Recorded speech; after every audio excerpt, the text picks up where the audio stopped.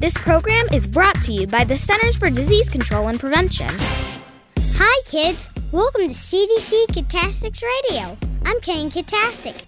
Today we're talking about food allergies. A food allergy is when the body reacts to a certain food, as if it was harmful.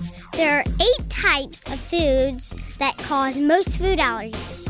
Cow's milk, eggs, peanuts, fish, shellfish, soybeans, wheat, and tree nuts, such as walnuts, pecans, almonds, and cashews. For some people, a food allergy may just cause mild symptoms, like a runny nose, itchy skin rash, or tingling in the tongue or lips.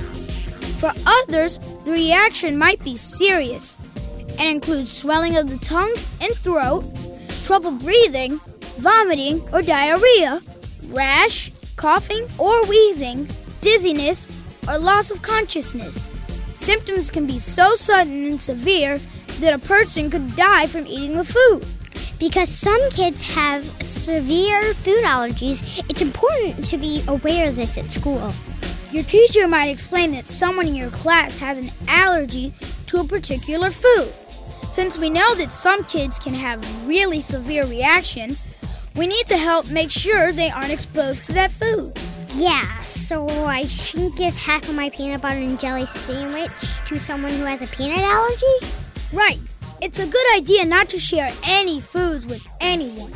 We all need to be good friends and help protect the safety of our friends and schoolmates. Thanks for listening to CDC Kidtastics Radio. Talk to you again soon. Until then, be a safer, healthier kid. For more health information, go to www.cdc.gov or call 1-800-CDC-INFO.